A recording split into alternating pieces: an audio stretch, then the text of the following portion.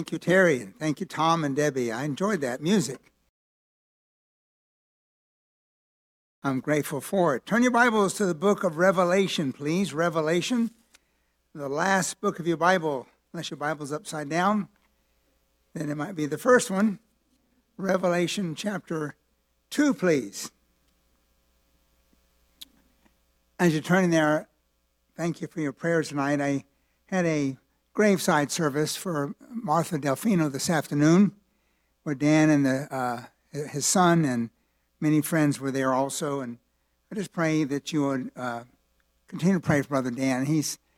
Steve, his son, told me that he's just struggling because of the loss of his wife, someone he was been with for many, many years and is gone now. So let's keep in your prayers. By the way, I'd like to welcome those by live stream. Is live stream running now? Okay, welcome to the service tonight. We're glad you're here also. Somebody here tonight said they've been watching me by live stream for a while, and they come in tonight and said, I look better in real life. I said, well, that's wonderful. And so I'm glad you're here either by live stream or here tonight. Thank you so much for coming. All right, we didn't quite finish up with our message last week. I don't know if you still have your notes. Just one verse we did not able to finish, Revelation chapter 2, verse 17. It was a promise that God made to the church of Pergamos. And I'd like to look at the promise here, and then we'll move on to the next letter, to the message to the church of Thyatira. But in verse 17, this is a verse, in fact, there's many differences of opinion on what this verse means. And so I'm going to tell you what I think it means tonight. And you may have a different interpretation of the verse, but verse 17 of Revelation chapter 2, it begins by saying, He that hath an ear, let him hear what the Spirit saith unto the churches. Now, the ear he's talking about here is not the piece of flesh on the side of your head. It's talking about a spiritual ear, spiritual hearing. He that wants to hear spiritually, listen carefully is what he's saying here. You know, you can have a good hearing physically, and not hearing very well spiritually. But he that hath an ear, spiritually, to hear what the Spirit saith to the churches, he says, to him that overcometh, notice here, I give to eat the hidden manna, and will give him a white stone, and in the stone a new name written, which no man knoweth, saith he that receiveth it. So this is written to believers as a whole, not specifically just the church there. It said, he that overcometh, we know that's another term given to a person who's been born again, according to 1 John chapter 5, talking about a person that's saved as a person that's been considered an overcomer. But notice here to the overcomer, he said, I do two things. I'll give to eat of the hidden manna. Now, what does that mean, to give to eat of the hidden manna? Let me show you what I think it means. Hidden manna, I believe, may refer to Christ himself, that Christ as the bread of heaven, or the unseen source of a believer's nourishment and strength. Whereas Israel, in the Old Testament, received physical food, talking about manna, the church, the bride of Christ, received spiritual food, Christ himself. So I believe the hidden manna refers to Jesus Christ as the bread of heaven. Let me just share this verse with you. John chapter 6, verse 31. Jesus said, our fathers did eat manna in the desert, as it is written, he gave them bread from heaven to eat. Then Jesus said unto them, verily I say unto you, Moses gave you not the bread from heaven, but my Father giveth you the true bread from heaven. But the bread of heaven is he that which cometh down from heaven and giveth life unto the world. Then he saith unto them, Lord, evermore give us this bread. And Jesus said unto them, I am the bread of life. He that cometh to me shall never hunger. He that believeth in me shall never thirst. So I believe the hidden manna is referring to Jesus Christ himself and a close relationship with him and how he will feed you spiritually. But the promise goes on to say, promise not only to eat of the hidden manna, but goes on to say to receive a white stone and a new name written in the stone. And what does that mean? To receive a white stone and a new name written in the stone. The white stone, listen carefully please. When an athlete in that time won an Olympic game, he was often given as a part of the prize of winning the contest a white stone, which was an admission pass to the winner's celebration afterwards. And so here's talking about the believer will receive a white stone. And it may picture the moment the overcomer receives the entrance into the eternal victory celebration in heaven. So it's like the white stone was given to an Olympic runner who won the contest as a pass to the award celebration. Christ gives a white stone to the believer as a pass to the eternal victory celebration in heaven. But it goes on to say also a new name. I believe this is a personal message from Christ to the ones he loves and may serve as an admission pass into glory. It is so personal that only the person who receives it will know what it is. So, he that hath ears, let him hear. Let's move on to the next letter in verse 18. Let's read verses 18 through verse 29. Verse 18 through verse 29. Here is the letter to the church of Thyatira. Look at it in verse 18, please. Then we'll back up and look at it one-on-one, each verse individually. And it says here, notice, of course, who's writing these letters? Who's this from? The Lord Jesus Christ. And notice that if you have a letter edition, it's all in red letters, that he's speaking personally. It says, unto the angel of the church of Thyatira write, these things saith the Son of God, who hath his eyes like a flame of fire, and his feet are like fine brass. I know thy works, and charity, and service, and faith, and thy patience, and thy works, and the last to be more than the first. Notwithstanding, I have a few things against thee, because thou sufferest the woman Jezebel, which calleth herself a prophetess, to teach and seduce my servants, to commit fornication and to eat things sacrificed to idols. I gave her space to repent of her fornication, and she repented not. Behold, I will cast her into a bed, and them that commit adultery with her into great tribulation, except they repent of their deeds. Verse 23, and I will kill her children with death, and all the churches shall know that I am he which searcheth the reins of the heart, and I will give unto every one of you according to your works.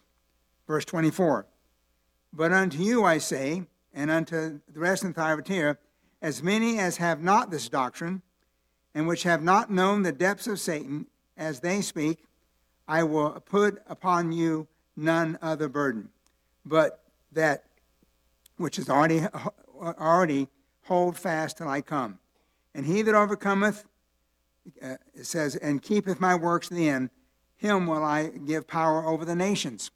And he shall rule with a rod of iron, and the vessels of potter shall be broken to shivers, even as I received of the Father. And I will give him a morning star. He that hath ear, let him hear what the Spirit saith in the churches. There's a lot of challenging verses here, is there not? If you got your notes, you take them out, please. Just look at what this here says together.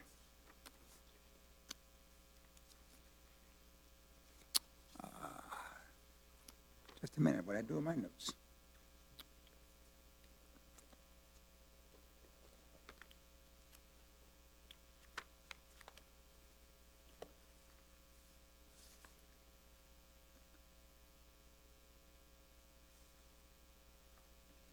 I'm sorry. Here it is. I think I got confused last week. All right. Let's first of all, Thyatira. Let me give you some background about that. Thyatira, this city, or this church in Thyatira that this letter is written to, the city of Thyatira was 40 miles southeast of Pergamum and was a much smaller city. Thyatira was situated in an area noted for its abundant crops and the manufacture of purple dye. The church was small, but it was singled out for this penetrating letter of rebuke. The church met in the home of a lady named Lydia. If you would, hold your finger right here. Go with me now to Acts chapter 16, please. This little church in the city of Thyatira was held in a woman's home named Lydia. We're going to see that. Acts chapter 16. You may have read about her before. She was a woman that was a seller of purple. Acts 16, verse 14. This was where the church was held, in the home of the lady named Lydia. Acts 16, verse 14. It said, and a certain woman named Lydia, a seller of purple, of the city of what? Thyatira, which worshiped God, heard us, talking about Paul speaking here, whose heart the Lord opened, and she attended unto the things which were spoken of Paul. Verse 15. And when she was baptized, and her household, she besought us, saying, if you have judged me to be faithful to the Lord, come into my house and abide there. And she constrained us. Of course, after that is when Paul went, and there was a damsel possessed by a demon. He cast out the demon, and then Paul was taken to prison and beaten. Remember that, Acts 16:32? And then skip all the way down to verse 40. The conclusion of this, after he was released from prison after being beaten, it said they went out of prison and entered into the house of Lydia, and when they had seen the brethren, they comforted them and departed. So this church, a small church that Christ wrote a letter to, was a church that met in the home of Lydia. Lydia was a woman that Paul led to Christ, and there in Thyatira, that body of Christ met in her home on a regular time. Now, let's look at, first of all, the description. Go back now to Revelation chapter 2, verse 18. Notice the description Christ gives of himself here in verse 18. He says, unto the angel of the church. Now, hopefully you know that already. Who or what is the angel of the church? It's the pastor of the church. Remember, the word angel can either refer to an angelic being like Michael or Gabriel, but the word angel basically means messenger. Many times these angelic beings were messengers, but here the messenger is talking about the pastor. So each one of these letters were written to the pastor of the church that he was writing the letter to. So you can say, unto the pastor of the church in Thyatira write. Then here the Lord Jesus gives a description of himself. These things saith the Son of God. Here's the description. Letter A, his eyes like unto a flame of fire. Who hath eyes like a flame of fire? That's the description Christ gave of himself. It didn't say his eyes were fire. It says his eyes were like unto a flame of fire. This speaks of a burning indignation. Then it goes on to say his feet are like fine brass. His feet are like, didn't say they are brass, his feet are like fine brass, which speaks of purifying judgment. So here's two descriptions Christ gave of himself. His eyes like a flame of fire, his feet like fine brass. Now, if you would back up in chapter 1, you'll see that Christ already gave this description of himself. Revelation chapter 1, look in verse 10, please. Revelation 1:10. This is when John wrote this book. He got a vision of Christ, and notice the vision of Christ is the same description that Christ gave himself to the church of Thyatira. Look in chapter 1, Revelation 1, verse 10. John said, I was in the Spirit on the Lord's day and heard behind me a great voice as a trumpet. And who is this? Saying, I am the Alpha, the Omega, the first and the last. Of course, that's none other than Jesus Christ. Look in verse 12, please. And John said, I turned to see the voice that spake with me. And being turned, I saw 7 golden candlesticks.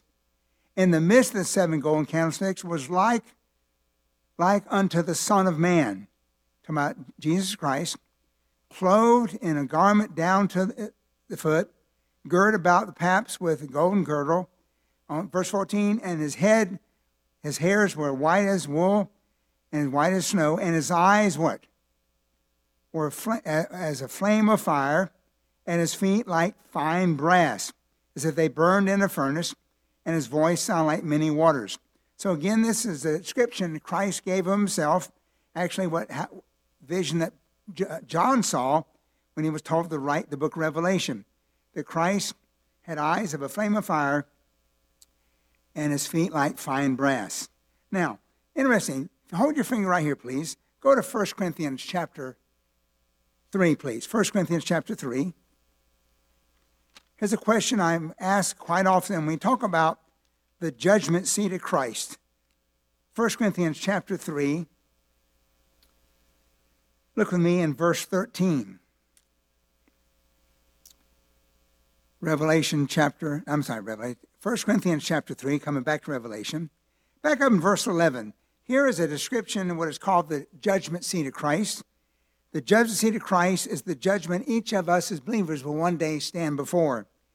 And he says in verse 11, 1 Corinthians 3:11, Paul said, "For other foundation can no man lay than that is laid, which is Jesus Christ." Verse 12, "Now if any man build upon this foundation, gold, silver, precious stones, wood, hay, and stubble." But verse 13, "At this judgment, every man's work shall be made manifest, for the day," talking about the judgment day, "shall declare it, because it," talking about your works, "shall be revealed by" what? "Fire, and the fire shall try a man's work, what sort it is. If a man's work abide, which he hath built thereupon, he shall receive a reward. If a man's work shall be burned, he shall suffer loss, but he himself shall be saved, yet so as by fire." The question is, what is the fire? It says in verse 13, every man's work will be placed in the fire, and the fire shall try a man's work, what sort it is. Here's an I think. I believe the fire are the eyes of the Lord. At this judgment, the Lord is going to judge what you did and why you did it. What you did, your works, but also what will determine whether your work is a gold, silver, precious stone, or wood, hay, and stubble is the motive behind it. Now, the Bible says, "For man looketh on the outward appearance, but God looks on the what? On the heart." So when at this judgment, the fire, I believe, is going to test your works, to what sort it is actually the eyes of the Lord Jesus. Because he can see past your deeds and look at your motives. And so what is the fire that's going to judge every man's work? I believe it's the eyes of the Lord described there in the book of Revelation. Now go back to Revelation, please, chapter 2. First of all, we saw the description. Now, number 2, look at the commendation. Here he gives a praise to this church. The one who had eyes like a flame of fire and feet like fine brass, the Lord Jesus, he commends them. Verse 19, he says, "I know thy works." Now, we said last week, in every church, the first thing he says to them, "I know your works." And by the way, he knows your works. He knows what you he knows what you do not do. He knows your works. So this church here, "I know thy works," but read on, "and charity, and service, and faith, and thy patience, and thy works, and the last to be more than the first." So notice there's 4 words that characterize the works of this church. And by the way, these are commendable deeds. First of all, he said, "I know the works." The first one in letter A is charity. The word charity means love and benevolence to others. This church was known for its love for other believers. Its benevolence, help to other believers, that he commended them for their charity. Now, as we cover these, let's ask ourselves as First Baptist Church, could the Lord commend us for the same thing? Could he commend us for our love for one another? Number 2, the second, letter B, the second word that characterizes their works, not only charity, but service. Service means aid and ministering. These believers loved each other and helped each other and served each other through aid. They needed some financial, physical aid, and ministering. So these believers are a group of believers that cared for each other in love and benevolence and aid and ministering. The third word that characterized their works, the Lord commended them for, is the word faith. The word faith.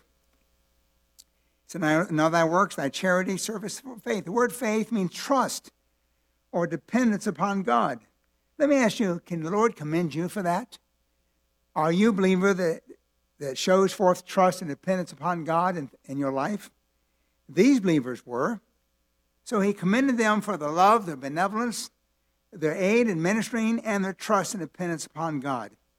Letter D, the fourth word that characterized their works, is patience. Patience. Patience means endurance or perseverance.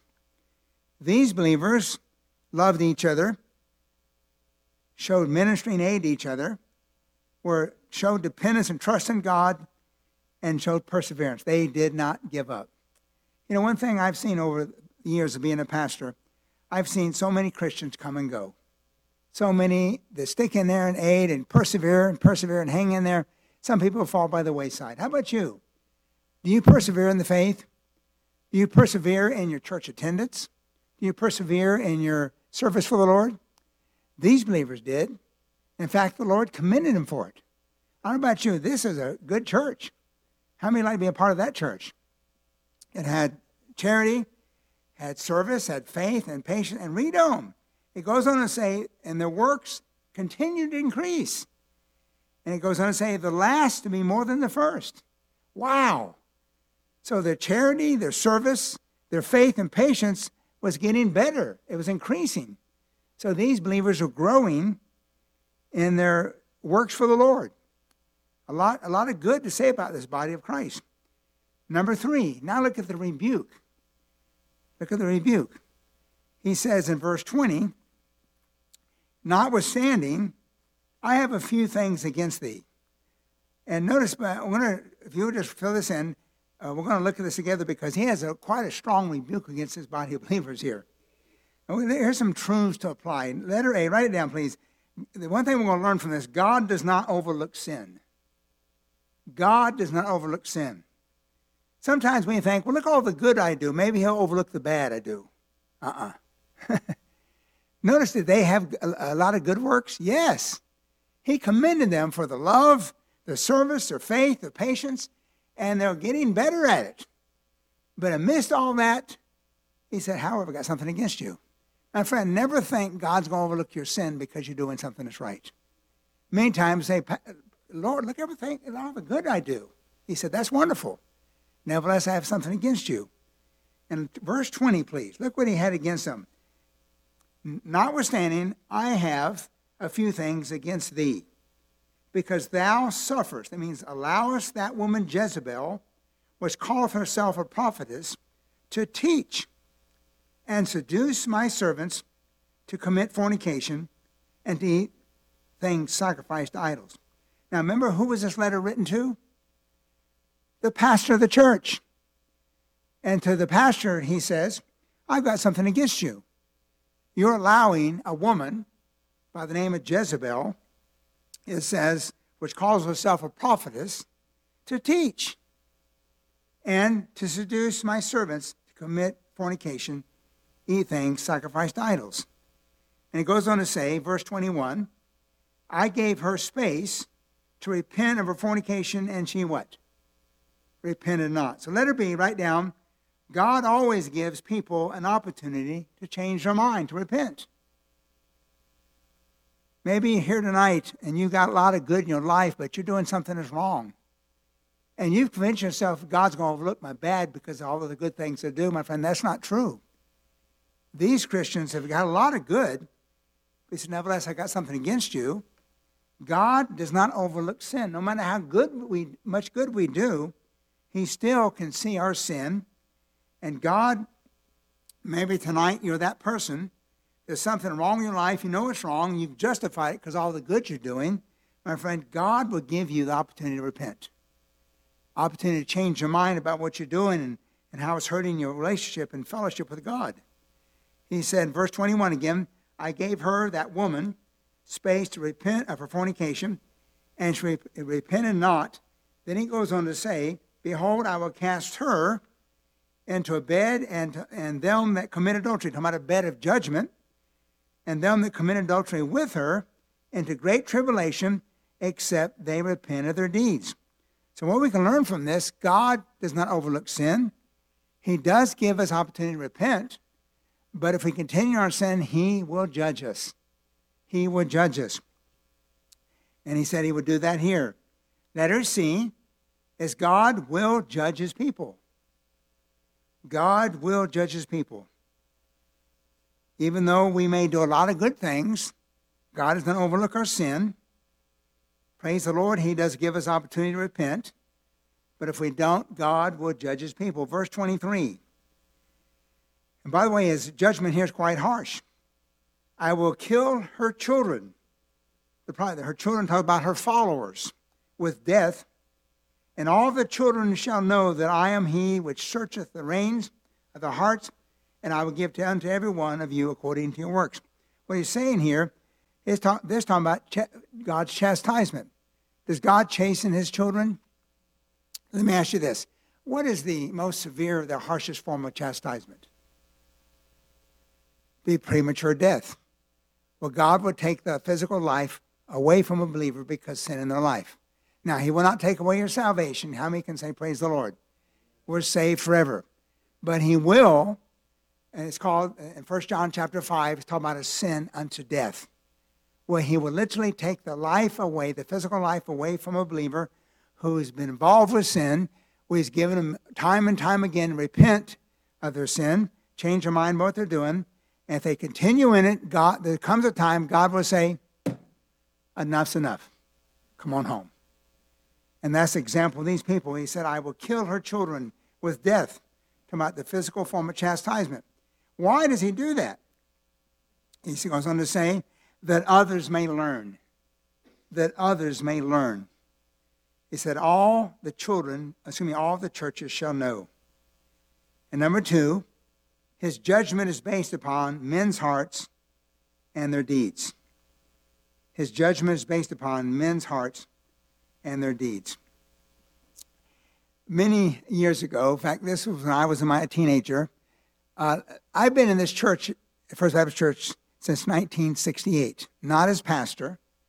I came here when I was 14 years old. I lived in North Florida. My folks moved to Land O'Lakes, and we come right here to Land O'Lakes Baptist Church, and we joined the church.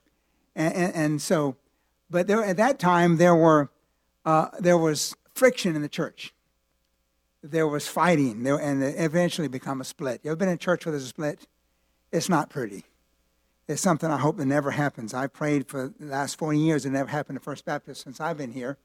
But it can happen to anyone. And so when I went there, I remember going to a business meeting. And in the business meeting, there were 2 men hollering at each other. And almost come to fisticuff. I couldn't believe it. These are 2 well-known men in the church. 2 men that were leaders in the church. They were hollering at each other over disagreement. Now, we can disagree with not getting mad at each other. But boy, they were ready to go at it.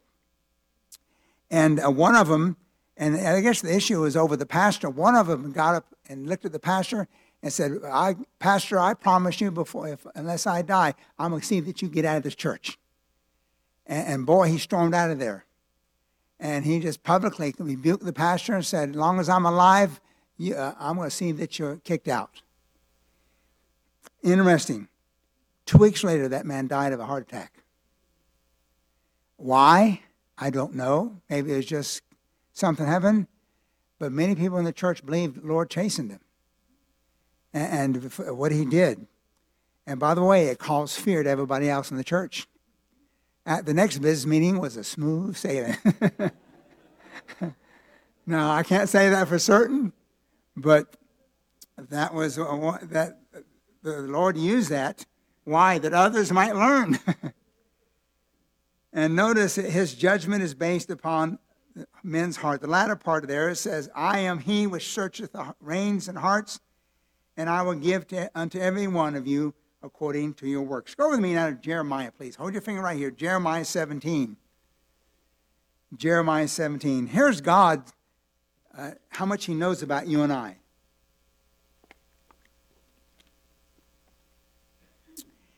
Jeremiah 17, verse 9.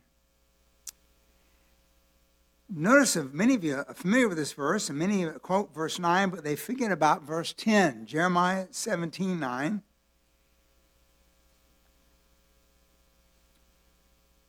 How many of you ever heard someone say, that person, he may have some faults, but he's got a good heart. By the way, do you have a good heart? What does God think of your heart? I'm glad you asked. Look at verse 9. It says the heart is what? Deceitful above what? All things, and desperately wicked. Who can know it? So often in movies and TV shows, people are talking about, you say, listen, you got a decision to make, just trust your heart. My friend, don't trust your heart. God says your heart's deceitful above all things and desperately what? Wicked. Why would you trust something that's deceitful? And where should you go when you got a decision to make? Don't go to your heart. Go to the word of the Lord. Go to God's word. In verse 10, he says, I, the Lord, search the what? Hearts.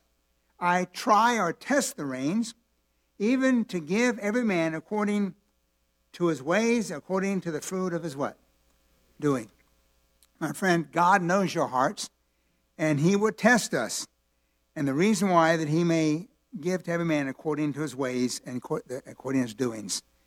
That there is the Lord's commendation and rebuke. Number four. We saw the rebuke. Now look at the exhortation. The exhortation. In verse 24, he said, but unto you I say, and unto the rest in Thyatira, as many as have not this doctrine. What doctrine is that?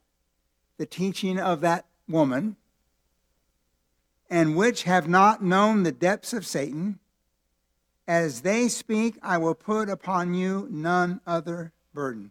Here he's speaking to the faithful few.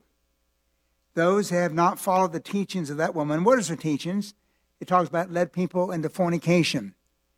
And notice it referred to it as known the depths of Satan. Now, I've looked at it, I've tried, what is that? The depths of Satan.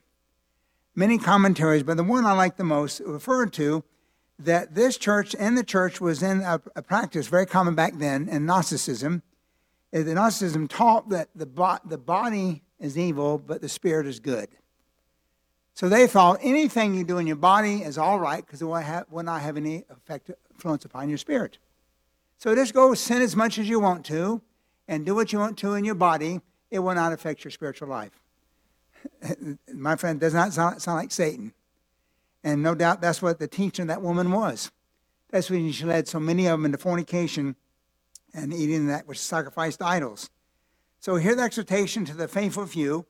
He said, but I say unto you and unto the rest in Thyatira, as many as have not this doctrine, the teachings of this woman, and have not known the depths of Satan, as they speak, I will put upon you none other burden. Verse 25, but that which you have already, hold fast till I come. So to the godly women, here's what he's saying. I will put upon you none other burden.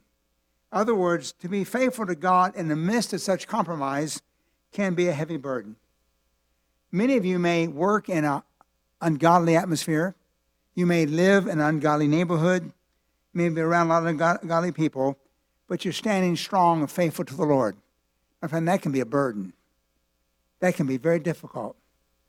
And what he's saying here, because you've been faithful to me in the midst of all this sinful activity, I'm not going to put anything else upon you. You just remain faithful. I will not put any other burden upon you. And he goes on to say in verse 25, hold fast till I come. Hold fast till I come. You keep doing what's right. You keep being faithful to the Lord. Hold fast till I come. In other words, remain faithful until Christ returns in two areas. Hold fast to sound doctrine. Hold fast to purity of life. Hold fast to sound doctrine. Hold fast to purity of life. You know, that was written to a Pacific church that had some bad doctrine in it, teaching by this woman. But my friend, that's true of us today. We ought to hold fast to sound doctrine. What you know to be true in God's word, hang on to it. Don't compromise it. There are so many churches today that are compromising God's word. They're going contrary to what God teaches. God said, hold fast, but also not only sound doctrine, but a life of purity. You know, we live in a world that's full of impurity, full of sin, ungodliness. God says, hold fast to a pure life. Hold fast to sound doctrine. That was true of the church of Thyatira. It can be applied to us to also. Number 5. Now look at the promise. Look at the promise. It says in verse 26, the first promise, go ahead and fill in the blank. If they do that, it's to be given places of authority to rule and reign with Christ in his millennial kingdom. The promise that God would give to these faithful few that held fast to the end, to given places of authority, which means to rule and reign with Christ in his millennial kingdom. Look in verse 26. To him that overcometh and keepeth my words to the end, to him will I give power, that means authority, over the nations, and he shall what? Rule them with a rod of iron, as the vessels of potter shall they be broken into shivers, even as I received of my Father. So what he's saying here, I'll give you a place of authority in my kingdom. In fact, Revelation 5:10, I believe it'll be on the screen. Here's something that's true of those who serve the Lord and faithful to him. Revelation 5:10, and hast made us unto our God kings and priests, and we shall what? Reign on this earth. Revelation 20, verse 6, blessed and holy is he that hath part in the first resurrection. On such the second death hath no power, but they shall be priests of God and of Christ, and shall reign with him 1,000 years. So when he's saying to these believers, in the midst of such ungodly activity and teaching, if you remain faithful to me, faithful to sound doctrine, faithful in purity of life, one of the promises you, when Christ sets up his kingdom, you will have a place of authority. You will rule and reign with Christ in his kingdom. But also, letter B, the second promise is that you'll share in his glory. You'll share in his glory. In verse 28, he said, I will give him, talking about that faithful remnant, who is true to doctrine, true to holy living, I will give him the morning star. What does that mean? What is the morning star? The morning star, fill in the blank there, is Christ himself. The morning star is Christ himself. How do you know, Pastor? I'm glad you asked. Revelation 22, please. We'll have to wrap it up with this. Revelation 22. I believe what he's saying here is I'll give you myself in a sense of having an intimate walk and fellowship with him. Not only in this life, but also in the kingdom to come, when he establishes his kingdom on the earth. Revelation 22:16, it goes on to say, I, Jesus, have sent my angel to testify unto you these things to the churches. I am the root and the offspring of David, and the what? The bright and morning star. So when those who are faithful to God to the end would not sacrifice sound doctrine or impure life, goes on to say, given a place of authority in the kingdom, he'll allow you to rule and reign with him in the millennial kingdom, and also to share in his glory, which I believe meaning that those who reign with Christ will reflect his brightness and share his kingly glory in his kingdom. I know we went through that fast, but it's time for us to quit right now. So hopefully if you fill in the blanks, you'll go back over that and look at that again this week. And the next week, we'll move on to chapter 3, to the message to the church of Sardis. So I would encourage you, as homework for next week, read chapter 3, verses 1 through verse 6. And we'll look at the next letter that Christ wrote to another church, the church of Sardis. Let's close with this. Is there something in that message tonight to the church of Thyatira that God spoke to your heart about? Is it maybe you're one of the ones you've got a lot of good in life? And by the way, I'm impressed by so many people in our church. We got a lot of good people at First Baptist Church. We have a good church. But, here's what Satan can do. He will look at you and all the good that you do, and he will tempt you with something that's wrong. And he'll convince you, look at all the good you're doing. Just go ahead and do that which is wrong. God will overlook it. And so many believers take that, swallow that, and say, okay, I'll do it. Does God overlook sin? He does not. We saw that here. They had so much God praised. But nevertheless, I have one thing against you. What is the one thing God has against you? And God always gives us an opportunity to repent. Maybe you need to do that tonight. Change your mind about what you're doing and seek to make things right with him. Let's bow together, please. Father, we are grateful that you do love your people. You do long to have fellowship with us. And you do commend us for all the good things we do and reward us accordingly. But Father, it's so easy for us to convince ourselves that one thing doing wrong is okay because of all the good things I do. And that's a lie from Satan himself. Because even when we do wrong, God will not look past the wrong because of the good we do. And he will judge us.